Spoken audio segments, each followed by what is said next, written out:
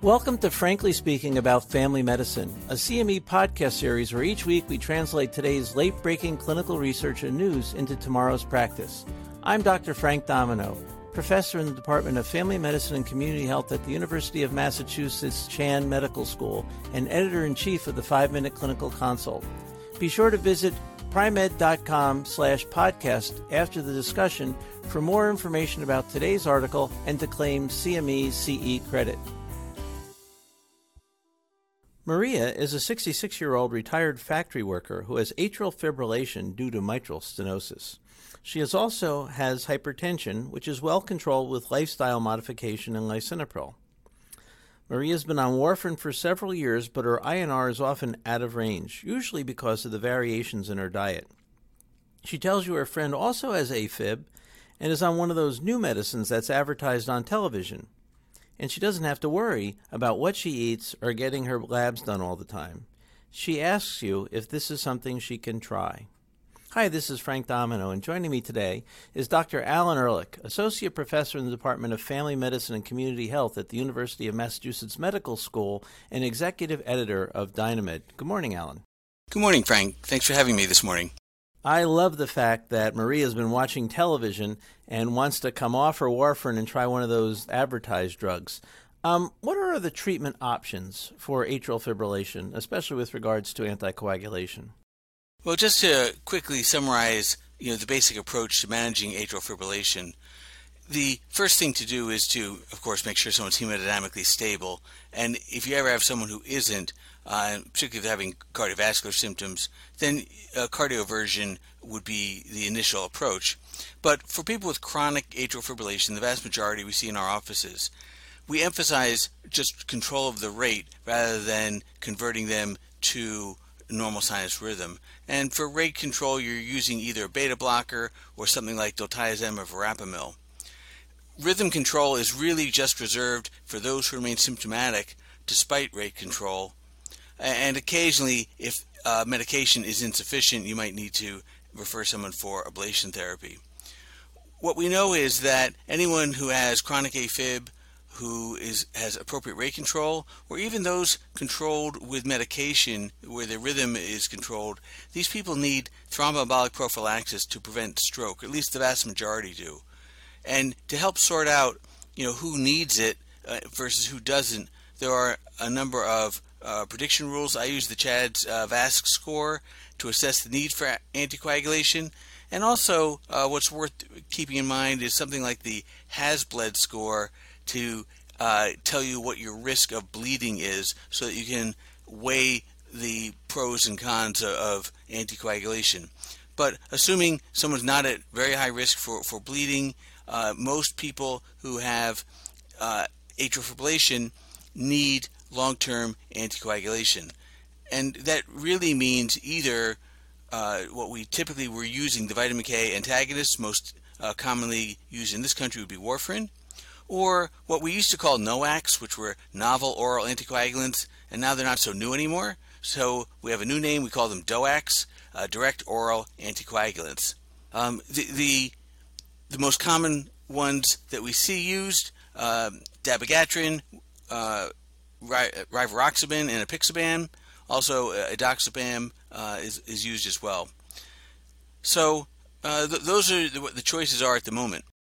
And they seem like they have a fairly good safety record. Are they safe for someone like Maria? Well, it's interesting because when you get a new drug and there's an established treatment, there's always a little bit of greater caution used in trying to replace the standard treatment. So in the initial trials that were looking at the DOACs, they often had very limited numbers of people with valvular heart disease or might have excluded them altogether. And this was in part because there had been some evidence that those who have mechanical heart valves were having greater rates of serious adverse effects when on the DOACs compared to warfarin. So we knew for that population was at greater risk, and so I think there's been a little more caution for people with valvular heart disease and AFib.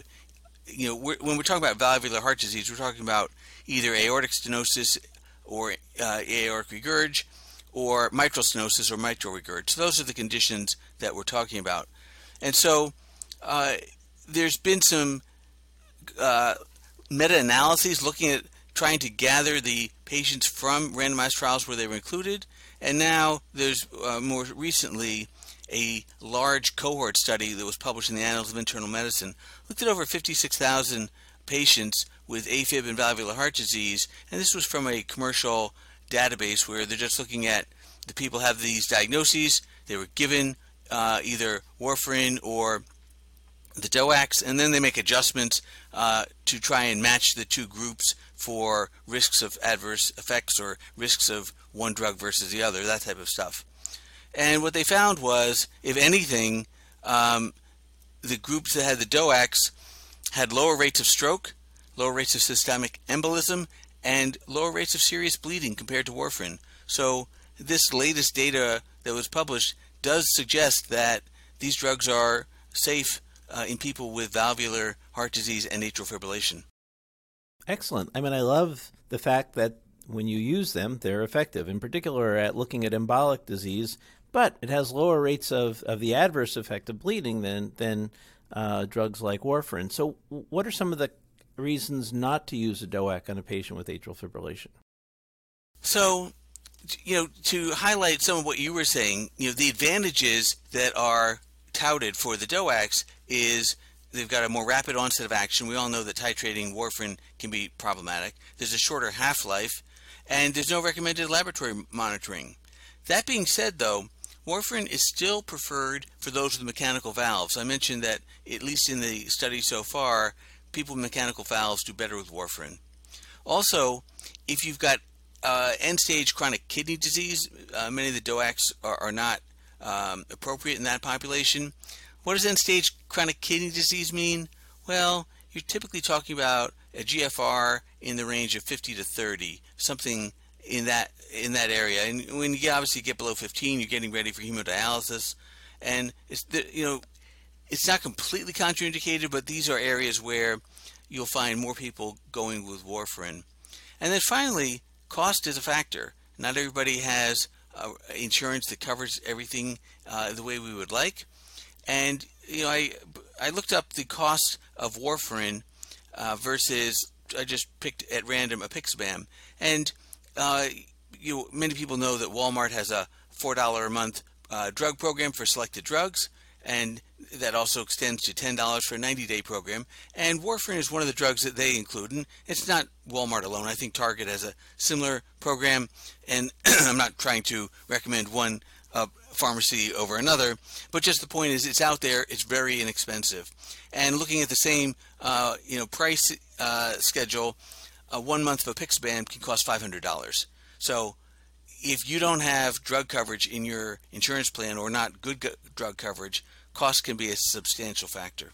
I do wonder about the additional testing and complication rates if that ever got factored into a cost analysis study. It does get factored in, but the problem is it's not who's paying for what.